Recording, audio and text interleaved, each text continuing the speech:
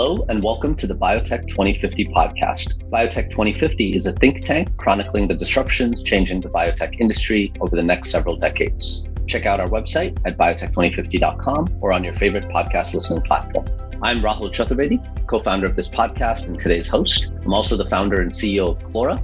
Clora is solving the industry's talent crisis by organizing and providing access to worldwide life sciences expertise. I'm very excited to welcome Keith Flaherty, Director of Clinical Research at the Massachusetts General Hospital Cancer Center and Professor of Medicine at Harvard Medical School. Wonderful to have you on today, Keith.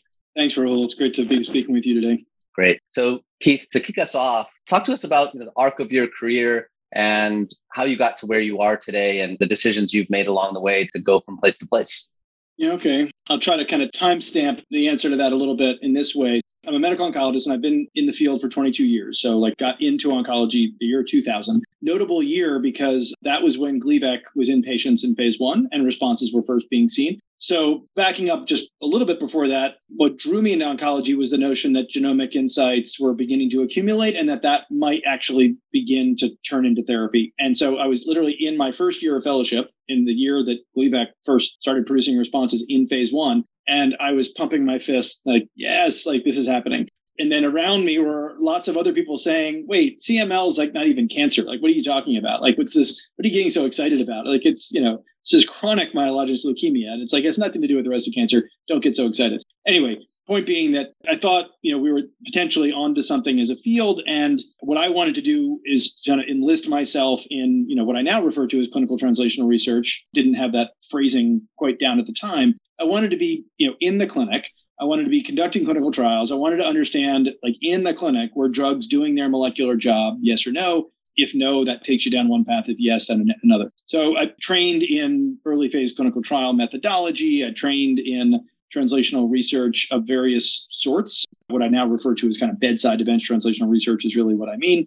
And I did that work for 9 years at the University of Pennsylvania, focusing on melanoma and kidney cancer. Melanoma was where signal transduction wiring diagram was being well worked out. BRAF mutations were discovered in 2002, very, very early in my career. I focused on that. I'm known for a lot of the work that I've done in that area, developing BRAF inhibitors, MEK inhibitors, BRAF-MEK combinations, and that's obviously now a standard of care set of therapies. But it doesn't end there in terms of really trying to understand when you get your foot in the door, how can you then blow it open, right? How do we actually build multi-agent regimens that at least do what has been done in HIV? Right. So understanding from therapeutic resistance, how do you build rational combinations and at least sort of produce remissions that are durable for a long period of time, if not actually curing patients. That's what we're ultimately aiming for, of course. And for 22 years, I've been hammering away at that. In 2009, I was recruited to Mass General to continue the work I was doing in melanoma, but to build out a group that basically pursued this same approach broadly across cancer. And so that led to the formation of the Termeer Center, Henry and Belinda Termeer being our generous donors that supported the foundation of that unit. So we created the Termeer Center as a phase 1, but also clinical translational program. We have 21 faculty who run around doing the work that I just summarized, built that program, led that program, handed off its day-to-day operations a few years ago, but still now am pushing hard to try to really professionalize our bedside to bench translational research around therapeutics so that we can be the best possible partner to the entire sector. Great. So when you decided to initially go to medical school, I'm curious, were you looking at perhaps other avenues and professions, or had you decided, hey, this is definitely what I want to do? And then secondarily, when you started medical school, did you know that you wanted to specialize in oncology? It's as though I planted that question because it's one that I kind of love talking about in other circles, actually, in talking to trainees who are thinking about charting a course in biomedical research broadly. I, was thinking of a very different path. I was an undergraduate. I was a neuroscience major. And mind you, that was from 93 to 97. And what an exciting time to be around neuroscience. I mean, neuroscience was really coming into its own. So the cell biology of neurons and the biochemistry and so on was being unraveled in a really powerful way. And to me, sort of the biology of the mind and the philosophy of mind, if you will, how our complex brains operate, nothing could have been more exciting and enthralling. So I loved that. I was at Yale at the time, which was one of the places that was a real epicenter of that research and recruiting a bunch of faculty. It was an amazing major. I went to medical school looking to keep that going. I mean, I was super excited by the science. And I orchestrated my clinical rotation so that I would do clinical neurology first, because at Hopkins, where I was a medical student, you could customize a bit in that way. So I put neurology as my first clinical rotation, like in the spring of my second year. So that's when we started our clinical rotations. I showed up in that rotation, spent a month on that rotation, having lots of conversations in addition to trying to get a feel for the discipline. And I was paralyzed and terrified. I was like, oh my God, the science and the medicine have nothing to do with each other. I can't have a conversation about axonal regeneration in the midst of these clinical environments, because it's seemingly light years, maybe generations before the science and the medicine are actually going to come together. So I panicked and started scrambling, trying to find another discipline where the science and the medicine seemingly might not be so far apart. And I just continued to have conversations with really bright minds at Hopkins and found cancer. I mean, of course, it's cancer is not a top secret problem. But my point is that, I was totally naive on the topic of the way in which molecular insights were being gained in oncology. And I think, as you and this audience know well, so many of the tools, literally just DNA sequencing, were being put to work in cancer already, well ahead of other disciplines, right? So I just started unpacking initially DNA, and then ensued at the RNA and protein level, I would argue as well. And then kind of the systems biology perspective, oncology just was seemingly ahead of other disciplines in terms of just kind of figuring out, if you will, what went wrong, at least at the genetic level. It was just that high level insight, if you will, or sense that drew me in. And I was just all guns blazing from that point. Going into residency, I chose a residency that I thought would give me the most exposure to oncology and really set me up for just moving straight into cancer research, which reasonably worked out. Yeah, I'd say so. And so to that point, you've now founded a number of different biotechs. Talk to us a little bit about your entrepreneurial journey and how you decided to pursue some of these opportunities. So 9 years ago, I co-founded my first company, Loxo Oncology, with Josh Belinker, who notably I'd done fellowship with at Penn. So in 2002 timeframe, we got to know each other best at Penn, and he had an interest in early drug development during fellowship. Many people who are listening to this know who he is. So Loxo was quite a successful company, and he's now moved on to starting another quite inspiring oncology targeted therapy company more recently. And I think if it weren't for Josh, I don't know that I would have not just an answer to your question, but then gone on to found in total 7 companies over the past 9 years. He's the one who opened the door, and I guess in a way got me addicted to the idea that basically having a seat at the table at the earliest possible point of framing even the concept of a company, which you can flesh out a little bit more as you like. But really, let me put it this way. As an academic investigator who has partnered with companies large and small, first in human clinical trials, phase 1 clinical trials, treating the first human beings after the last mouse has been treated. In that transition, that sounds early to many people, right? You're really early in the process of therapeutic development. No, you're not. Early is conceiving of the idea of even contemplating going after a target, let's say, or engineering a cell, or the target product profile, as I call it. When that's starting to come together in a very conceptual way, that's early, right? What I learned was over and over again, by the time I was meeting with a sponsor, let's say a year before an IND was filed, that's when a development candidate has been nominated, right? And so everything's been done. All the decisions have been made. Target product profile was conceived. And let's go with small molecule targets here and just say that MedChem campaign was run from hit finding to lead op and DC nomination. Lots of decisions were made. Lots and lots of decisions were made. And here I'm presented with the outcome of that. And you can ask as many questions as you want. You're not going to change the development candidate. And the IND is already now more often than not in process, right? So it's fully baked. I went through that process so many times and just accumulated this sense I think there's a role for, let's call it people like me, people who are basically who take care of patients, who run clinical trials, who try to understand whether drugs are doing their molecular job or not, clinical translational, bedside to bench translational research.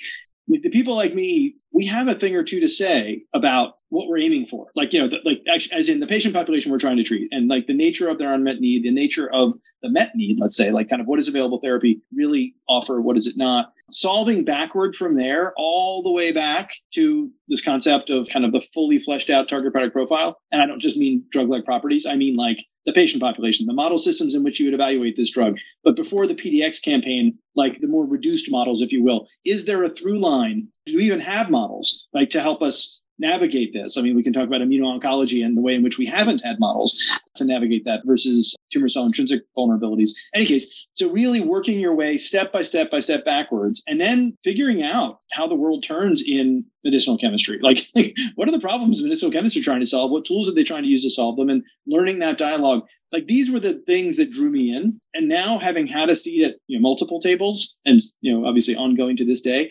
wow, is it satisfying. I mean, it's just, I would never want to give up either side, right? Like this academic day job footprint and patient advocacy role, almost you could call it. I would never want to give that up. But wow, has it been motivating, empowering, super satisfying to have this other, set of footprints, if you will. As you can probably tell from what I'm saying, like I'm such an evangelist for the idea that we need people from the entire ecosystem, if you will, participating in these discussions, and all the way back to company formation principles. Like how do we actually even think about framing kind of the profile of a company that is going to return value to investors, right? But has a path towards actually addressing a real world problem, like both things, and having enough conversations to really hammer that model together.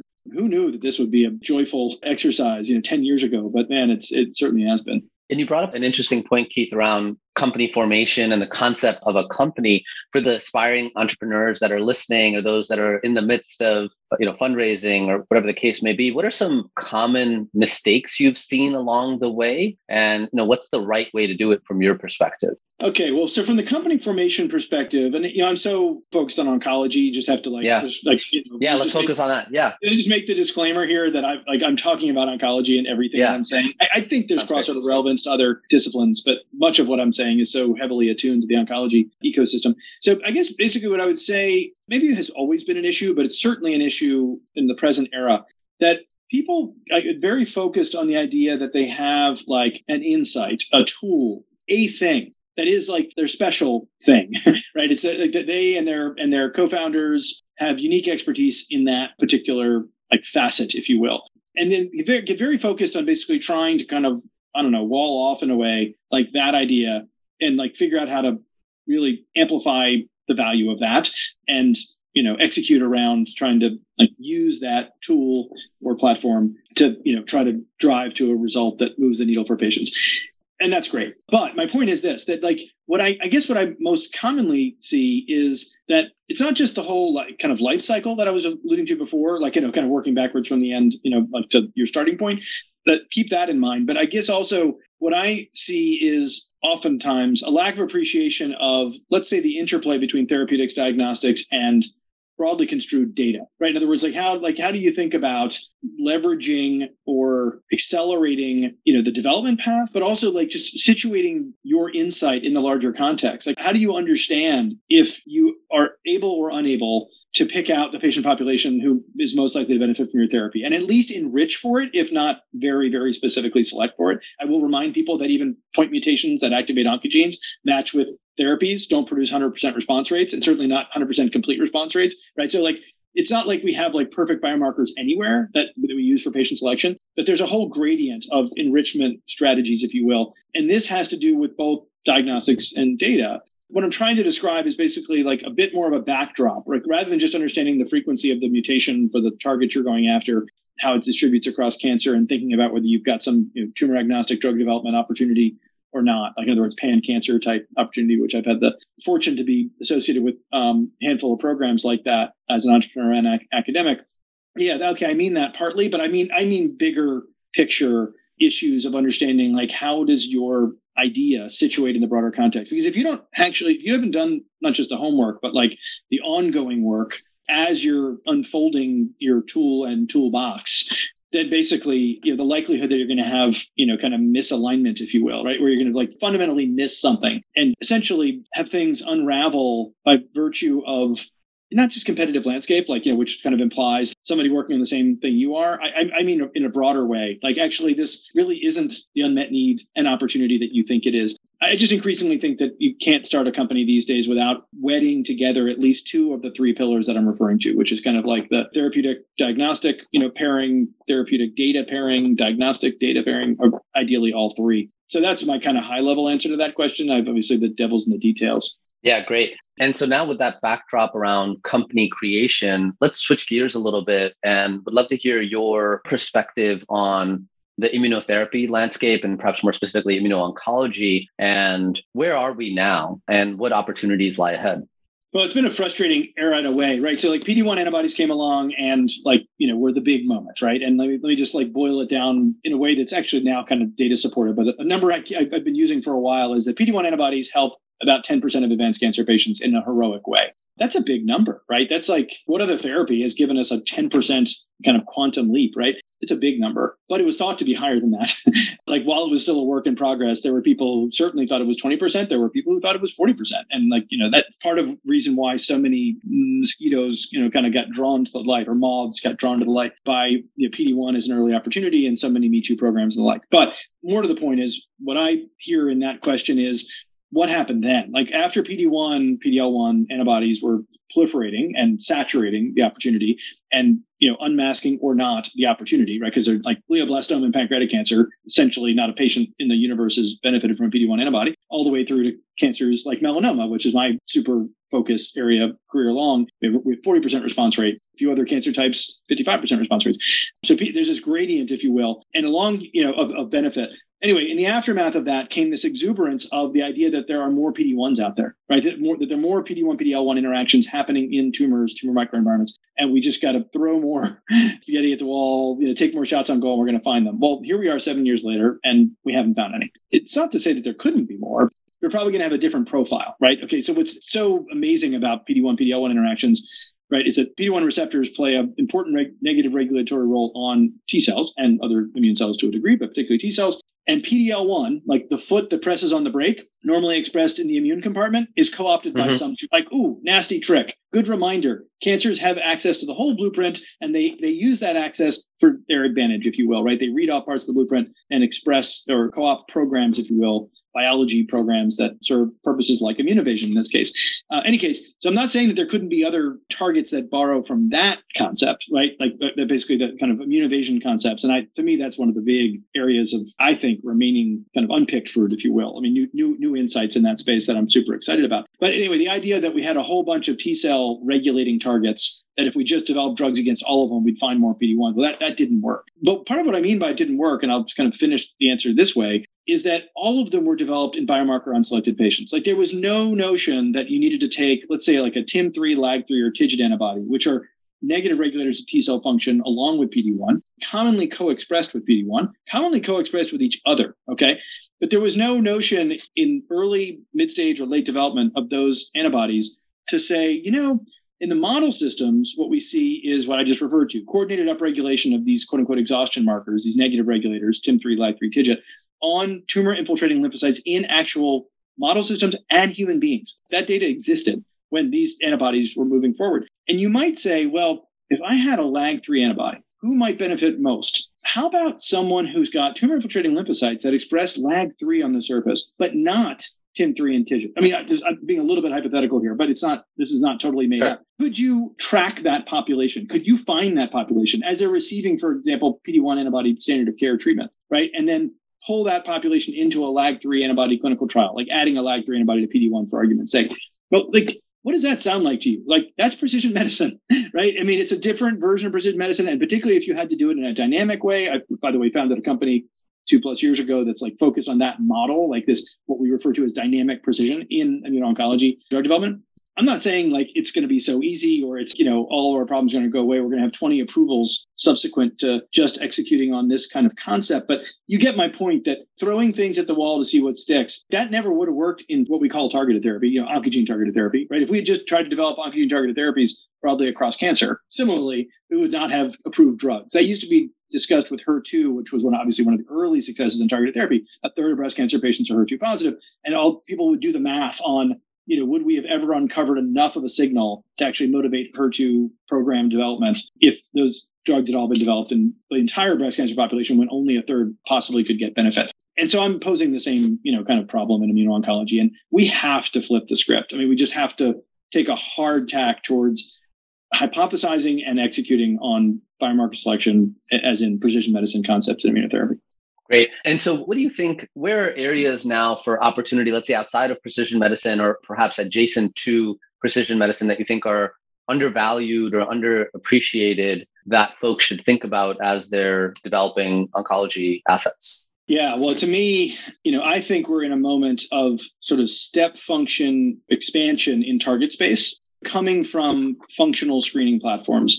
I so commonly go back to so-called dependency map, which is this Broad Institute platform experiment that's been ongoing now for several years, but continuing to shed new light on new potential targets in oncology. And, so as opposed to genomics, let's call like kind of the capstone moment of genomic understanding of cancer somewhere in the 2005 to 2010 timeframe. And let's go with the argument that we've largely found everything that you could construe as low-hanging fruit that way. Well, functional insights, and when I talk about dependency map, that's for those who are not familiar, that's a combination screen where immortalized cancer cell lines, underscore the immortalized cancer cell line part, because that's a restricted swath of the cancer world that's represented by those models. Even when you work with 800 or 1,200 of them, you're still only representing a relatively small subpopulation of all cancers with those available models. In any case, genome-wide CRISPR screening and genome-wide RNAi screening of all potential vulnerabilities, right? So like just depleting, either partially depleting through RNAi or eliminating the gene in the case of CRISPR, doing that pairwise analysis across essentially all available immortalized cancer cell lines. And while that's a work in progress because of what I just said, which is that we still have large swaths of cancer that are underrepresented by those immortalized cancer cell lines, nonetheless, it's been mind-blowing the types of insights that come from that approach, right? This functional screening approach. And obviously, ginning up strategies where you use proto-small molecule platforms to do similar types of experiments. Some of that work is ongoing, but there's a lot of work needed to really amplify the coverage, if you will, of the sort of drug space that's represented in those kinds of platforms used in the way I'm just describing. Genetic manipulation approach that I just described, combine that with drugs, the types of insights that come there are just like totally unanticipated. Like the cancers will have a vulnerability by like selectively targeting a certain gene product, let's say, that you couldn't possibly have predicted, like from based on a static understanding of the cancer. Like you need the dynamic, like you need the functional. So here we are in this new universe, migrating from mutated targets to what I'm broadly referring to as kind of non-mutated targets. Like these are just like happen to be vulnerabilities that are unmasked by virtue of the genetic alterations that happen elsewhere, if you will, in the cancer genome. And people have used the term synthetic lethality to describe what I'm referring to. I think I kind of like to move from that term to something bigger because I think everybody feels like they understand how you can get to a PARP inhibitor from a homologous recombination deficiency state and call that synthetic lethality. What I'm getting at is a little bit of a broader concept leading to like just a universe of new potential targets for which we need the chemistry advances that have been happening, as you well know, like in adjacent discussions, I'm sure you've been like kind of opining on how amazing the time that we're living in is right now in terms of new technology strategies, platforms for wrestling down targets that, heretofore we used to call undruggable. So combine these sectors is what I'm suggesting. And you have almost an unmanageable number of new potential targets to explore and to try to wrestle down with new chemistry approaches. Scorpion Therapeutics, which is a company that I founded 2 years ago, is like very much focused on what I just described, but there's a growing universe of companies that are adopting a similar stance that we are witnessing kind of a new day in terms of target space expanding. I'll remind you just briefly that oncogene targeted therapy currently construed benefits like about 20% of the cancer population. And we have clinical trials that we feel pretty confident are going to be helpful to people for another 10 or 15%. Let's ballpark it. So you're about a third of cancer patients, right, who get a benefit from the genomic insight translated to therapy piece, including ongoing clinical trial as in investigational therapies. So like that leaves 2/3 of cancer patients for which we don't have a therapy that produces a Gleevec-like effect, right, where you just blow apart cancer cells, maybe not eliminate all of them, but have the foundations then for a rational combination, HIV-like regimen, if you will, that like puts the disease into remission for a long, long time. Keith, you've now sat on a number of boards and obviously founded a number of companies. I'd love to hear your perspective on what a good board looks like to you. And then subsequently, for someone with your background, what can you offer or what do board members like you bring to the table that folks may not be aware of? Yeah, thanks for that question. So many thoughts on this topic, and I'm going to try to boil it down to a couple/few. I guess the main thing that I think and say about this is that when we talk about diversity on boards, I embrace the first use of that term, or the kind of conventional use of that term, and say, okay, yeah, totally agree. We need diversity on boards and diversity by background, be it ethnicity, gender, and the like. But in answer to your question, I would say what I add to that discussion is diversity of background by let's call it constituency you represent or expertise you bring to the table, right? That's maybe an easier way to talk about it. Companies have so many things that they need to, problems they need to solve. But the biotech companies I know are trying to translate science to medicine in the case of drugs, or to a diagnostic, or the combination of the two, right? They're like, that's the core of what they're actually trying to do. A little crazy to not have people on the board who do that. I don't just mean have done that. You get my point that like the problem with veterans, and I'm soon about to be one of these, by the way, right? So the problem with veterans who've been in the trenches, done a thing or two, like I'll put it this way, the first half of my career, roughly 2000 to 2010, looked very different than 2010 to now, right? Technology has wildly changed. I can't talk anymore about things I did in 2000 to 2010. And when I say things I did, I mean like in collaboration with companies, interactions with FDA, biomarker related matters in terms of trying to develop a companion diagnostic. Like those aren't relevant anymore, right? I mean, it's like they're silly, antiquated stories that like are fun to tell over a drink, but they don't have much to do with like current problems. So you need people in the trenches, right? And this is what I'm getting at, right? Like in the trenches, around the table. But I don't mean the entire board needs to have like what I'm describing, like which is like let's say a clinical translational, footprint in academia, like that. Like, okay, no, look at one board member, fine, I get it. Having an operator like that, right? Who's like a current operator, ideally, in my mind anyway, in another biotech company. I mean, I get it that like the boards of those other biotech companies would like their operators to focus and create value within that company. But I mean, as you know, there's been a growth in that subsector, if you will, in terms of board participation by current operators who are clinical development experts or translational experts, and having that representation. What, of course, the constituents who have been around board tables for the longest time are business and finance experts, either in companies or as investors. I mean, this is the thing, like what comes along, as a package deal for private companies with your Series A investors and your Series B investors and your crossover investors is board representation of people who have super high IQs, have phenomenally important backgrounds in terms of having been in and around companies for their career, and understand a lot about the levers, if you will, and how to be thinking about trying to create the value, preserving cash along the way, making it to relevant milestones, right? I mean, like that art and science is super important. But what I'm getting at is I feel like that representation has always been pretty solid. And particularly when investors, venture firms, as part of the deal, take a board seat, like then the access is guaranteed. And so my feeling is there's this balance that, when I joined boards, well, starting in 2013, I joined like the Loxo board, the company I founded and then co-founded, and Clovis Oncology was the first board of an existing company that I joined, and a couple since then. And I've more often than not joined the board of the companies that I've founded, amongst the set of 7 companies. So my portfolio has been kind of a mix, if you will, of companies that I'm founder director of and others where I'm just a founder. And around that collection of board tables, like I increasingly seeing this kind of broader representation as companies mature. But I'm really talking about doing this, like having this representation early, really right off the bat, as being something that I think is really quite important. So while it's true that like you're still talking about minority number of board members, that's not the point. The point isn't about voting power. The point is about having voices at the table who reflect on what management has been saying and even at the meeting been saying, and synthesizing and giving voice then to one's reaction/insights to the rest of the board, from your area of core expertise, as the other directors do from their area of core expertise. Yeah, and on that point, Keith, as you now have sat on boards, how has your own approach to being a board member changed? As in, like, what have you learned along the way about how you can be most effective? Well, this gives me a good chance to almost undo a little bit of what I just said a moment ago, which is only to say that, there are things that I reasonably well know, let's say, where I have a fair amount of confidence. And there are so many things I don't know. And man, has serving on boards taught me that. Like, I mean, I think I knew that going in, that like I didn't understand what was like behind the curtain. Like, I didn't know how the wizard was like operating this whole thing. And yet I was working with these companies, right? And like certainly like the CMO, CSO, CEO, and I would have close ongoing working relationship, even as an academic investigator with no further involvement than that, just holding up that role. I would have, kind of ongoing dialogue with those members of the team. But I didn't understand like what was going on in the boardroom. I didn't understand why decisions were being made when they were being made. And sometimes decisions that I thought didn't make a lot of sense, didn't seem to connect with like what the conversations we've been having before between, me and company leadership. Anyway, the point is that now I understand a bit more, and I'm still learning so much about what I was referring to before, which is kind of the lever pulling. Again, keep the Wizard of Oz, kind of metaphor here.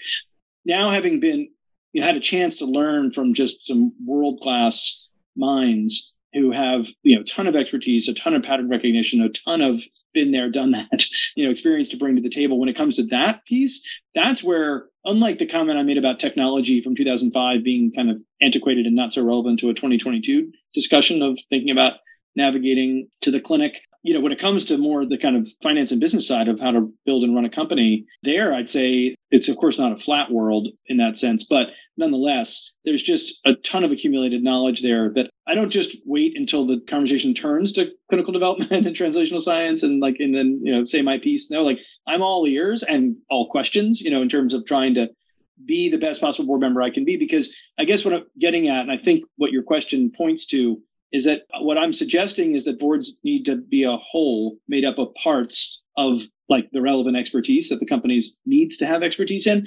But similarly, every board member needs to try to become as complete a board member as they possibly can be, right? Because it's not just that you're voting, you are having a group dialogue about each of these facets of which you need to be a part.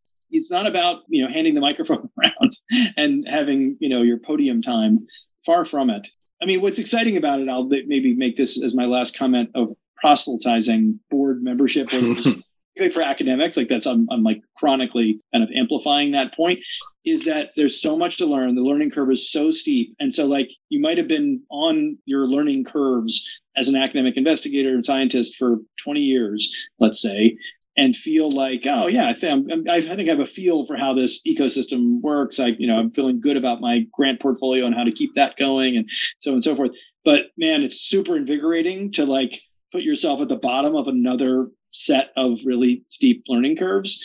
This is a matter of collectively trying to solve inefficiencies as directors, as new companies, connecting dots that haven't been connected before, bringing together therapeutics, diagnostics, and data broadly construed in new ways. I mean, it's complicated, I admit, but there's so much more data to work with and wrestle down and make use of. Just in that example of how to be thinking in new ways about what our opportunity is now, we're chronically faced with not just new technology, but the opportunity to solve problems in unique ways and arguably pulling together more components. That just requires a board that, again, where everybody's working toward the same goal of kind of trying to be, if you will, a holistic director. Yeah. And, to the point of thinking about how to do things in new ways, and particularly given your position as director of clinical research at MGH, over the course of the pandemic, and perhaps the pandemic served as a forcing function to drive change, are there certain silver linings as you see them of how clinical research is done now that you're really excited by? Yeah, I mean, I'm both excited and a little bit despairing of where we are right now, as you asked this question, because it so happens that because oncology is this enterprise in the academic setting where it's multifaceted, our research programs are running dozens and dozens of trials simultaneously and doing bedside event translational research around therapeutics, as I was suggesting. We're juggling, right? And we're doing all of this work sort of simultaneously across multiple different cancer types and all that. So anyway, my point being that it's because of that MGH leadership asked me to be the director of COVID clinical research in March of 2020. I served in that capacity for 18 months. The first 2 or 3 months were the simply craziest phase of my life. I always thought I had been busy, but nothing like that. That was just a really, really intense time. Anyway, my point is that I had a front row seat at watching the way in which IRB review times turn into 24-hour processes. FDA had always kind of had a rapid review, kind of concept that they use for, compassionate use protocols and things of this sort, or in, single patient INDs. And they absolutely operationalized that broadly for COVID. I mean, they were just doing things literally overnight. So our regulatory, kind of environment, if you will, just like what I used to refer to as walls turned into wet tissue paper. You could get new things done in 48 hours. It was crazy. So here we were standing up a portfolio of clinical trials, doing bedside events translational research for COVID in ways that felt well, can't we kind of partner up and at least in life-threatening diseases broadly construed, can't we similarly kind of create the efficiencies needed to be able to maintain something like this without having to stay up, 20 hours a day and work 7 days a week, as most of us were doing at the time. Any case, so there's that. But then there's also, I think, more to the point of your question is sort of like upping our game in terms of leveraging digital solutions, digital technologies, to really lower the activation energy in terms of doing clinical investigation in particular, also bringing clinical trials to patients in a truly meaningful way. We've been talking about that since before COVID, but I mean, like really doing it. I mean, in oncology, 10% of cancer patients go on clinical trials. We think that number is really slowing us down. You have big academic centers that are, doing most of the clinical trial accrual, concentrating select, fraction of patients, not particularly representative. That's a well-acknowledged issue. But why can't we use some of the tools that we used during COVID, where we started actually letting patients stay at home, receive investigational therapy, and interacting with them, not just through Zoom, but increasingly relying on things that were more sort of digital platform solutions. We had a recognition of the opportunity there. As you, I think, are well aware, there's a subsector that's is developing tools, for that purpose, obviously not just for oncology purposes. But I'm kind of disheartened to see things kind of go back to the way they used to be in terms of clinical trial conduct. And this notion that, no, we got to haul patients in all the time. That's the way it has to be. We have to have face-to-face interactions with them, have 5 people ask the same set of questions like always did. We need to digitally enter in unstructured format, what these 5 different accounts of what the patient said were. And then we have to spend the next few weeks reconciling the 5 different accounts. Well, the patient had just one experience, right? They're trying to describe just one thing. Why couldn't we use a PRO tool? I don't mean for doing PRO research. I mean, sure. Why can't we have a smartphone app that a patient uses to give us customized information relevant to the therapy they're receiving, so we understand how they're functioning, what they're experiencing in terms of symptoms and side effects, right? And then we look at that and we do the reconciliation work on the fly. And why isn't that the data? Why do we spend all this time and effort trying to reconcile essentially incorrect data? That drives me crazy. And I'll just close that answer by saying the tools are coming. COVID taught us that we have massive inefficiencies that can kind of be made to go away. But here we are with the pendulum kind of swinging back in a way. And we were looking at something that was more like the good that we want in clinical investigation, at least. And the average price point right now for enrollment of a cancer patient on a clinical trial, pretty much any phase, $150,000. $150,000. That's insane. There's $150,000 worth of work that needs to be done to take care of a patient. In the case of cancer, that could be a patient who's on study for 2 months. If you talk about inefficiency, you can unpack that number and I think make the case that we've got a lot of work to do. Maybe here's the final thought on this. What I really worry about is at Loxo, the first company that I co-founded, the first program that we went after and succeeded in going after was NTRK, a fusion target that's present in 0.2% of cancer patients, 0.2%, sparsely distributed across essentially all cancer types. They're hard to find patients. We succeeded. We created an FDA-approved drug with real value, tangible value that the stock market, reflected. But the point being that now when people are looking at a 0.2% target, they are doing the math and thinking no, the activation energy, the inefficiencies, the total cost, to do this, I'm not going to pursue it. And I'm thinking, well, the NTRK example, 80% response rates and extraordinary durability. So even just with monotherapy having benefit that everybody would celebrate, FDA, payers, you name it. And the idea that it's activation energy issues and all in cost that would break the model and have innovative biotech companies not going after kind of what I'm referring to as kind of rare disease populations in an otherwise common condition of cancer, that's heartbreaking. No. We need the opposite. We need to make it super efficient so that there's incentive to go after and not the impedance to go after such opportunity. Yeah, absolutely. And what do you think is driving that reversion to the old pre-pandemic ways? Is it biotechs? Is it FDA? Is it academic institutions? What are the driving factors? Yeah, I think it's kind of paranoia in a way about what might we miss, right? I think the academics, I think it's pretty clear. You can hear me celebrating, the idea of this ideal world of efficiency, patients reporting their data in a very user-friendly way, and us receiving their data in a user-friendly way and more efficiently, right? Leveraging technology for that purpose. Academics, I think, nod their head in agreement with that basic concept. I think the concern really comes between, let's focus on drug development here. So drug developers and the FDA and that relationship, what might you miss? And by miss, I mean, in what way might you imagine a situation where you're filing your NDA and the data has been pulled together using unconventional methods and produces a fact pattern that raises some red flag that causes the FDA to say, there's something going on here. Patients are describing some phenomenology here that needs to be further unpacked. I mean, I'm imagining a scenario. I don't know. I can't really think of what it is that could be produced here that would be like an anomaly, like our false positive, right? Like something that is true about the product. If the argument is that, we would like to collect data in the old-fashioned way, and what I would argue is kind of low-resolution way, like seeing a patient like once per quote-unquote cycle, if it's every 3 weeks or every 4 weeks, right? And not collecting data on the 20 days between every 21 days when you're seeing a patient, I would argue that's low-resolution data, and that's a problem, right? If what you were to say is, I don't want high-resolution data because I'm worried what I might see, I'd say, actually, don't we all actually want to know, prospectively, what actually is happening, so you don't actually face a situation where you have a marketed product that has to be pulled off the market, or black box label added, or the like. In any case, I think there's a real inefficiency problem that's going to persist because there's a first mover concern of cut out the middleman, not send a monitor on site to interrogate something tangible, and all this happened in the ether in terms of the flow of data from patients to clinical sites and so on. What way am I sticking my neck out? I don't think there's a real answer to that question, to be honest. There's just so much more upside than downside in my worldview. Yeah, totally agree. Have to get there.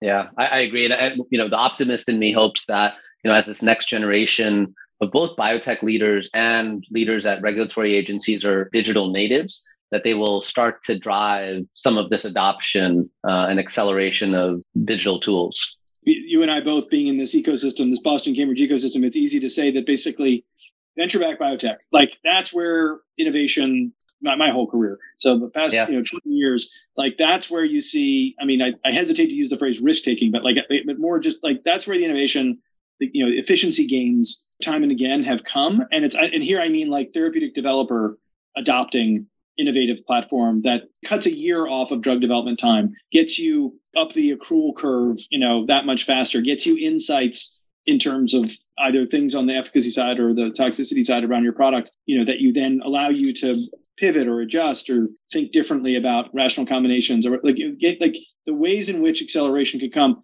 I think it's evident. And as you said, it's, digital natives is a good term. I think as people, the more and more people use, what I'm waving at you right now, smartphones, and they get used to the efficiency gains that they get from software in their day-to-day life and in their interacting with the retail sector, and thinking why can't there be an adaptable user-friendly interface that queries me about how I'm feeling today, not bombarding me with 120 questions. No, just questions, 4 key gating questions, to which if the answer is no, you're done for the day. If the answer to one of them is yes, then you face 10 more questions because you need to unpack that a little bit more. This company that I referred to before, Apricity Oncology, is actually, we developed a product to do exactly that in cancer immunotherapy treatment / clinical research, just because it was just staring at us. It's on our path. How can we not develop such a tool and figure out how to integrate it, if you will, in terms of therapeutic development? So, it's easy to sneak that in as an example, but I just don't, to me, it's not that clever. I think it just needs to be how we think about communication of information. Yeah, totally agree, Keith.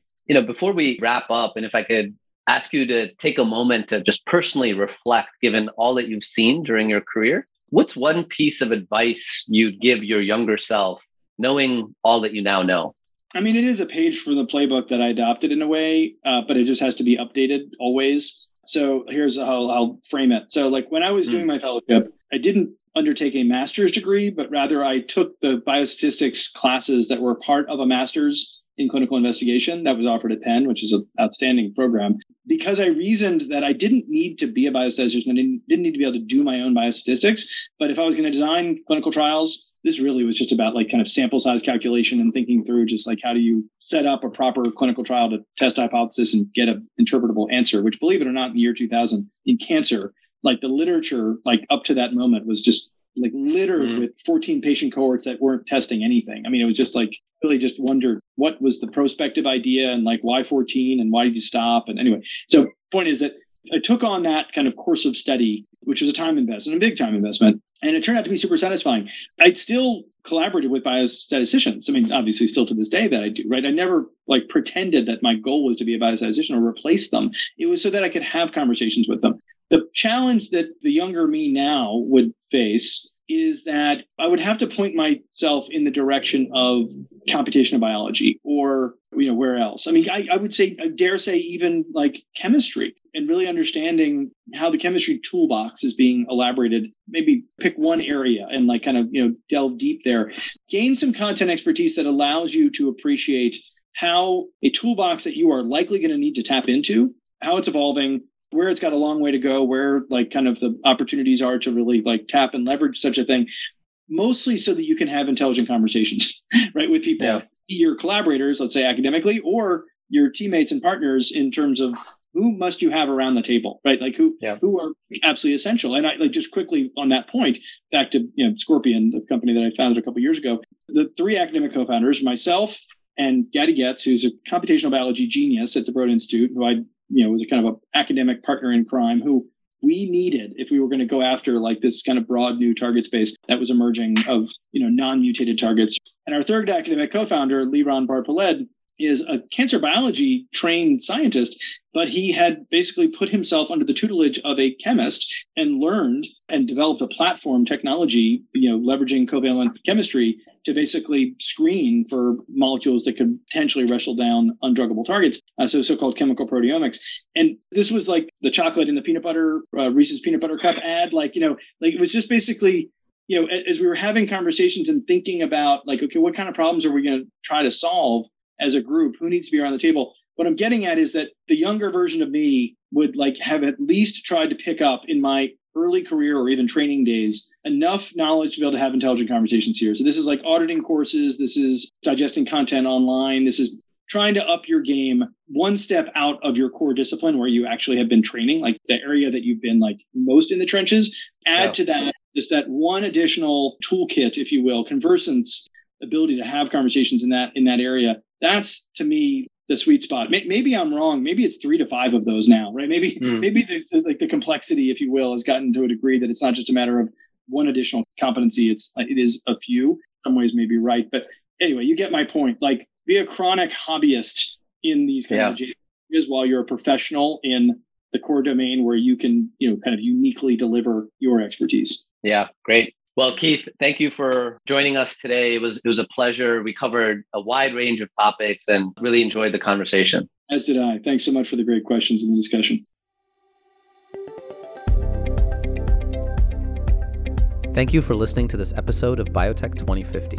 This episode is hosted by me, Rahul Chaturvedi. It's edited and mixed by Megan Lovering. If you enjoyed this episode of Biotech 2050, please subscribe to our podcast and leave us a review. Also follow us on Twitter and Instagram at Biotech 2050 Pod. Again, that's Biotech 2050 POD. Until next time.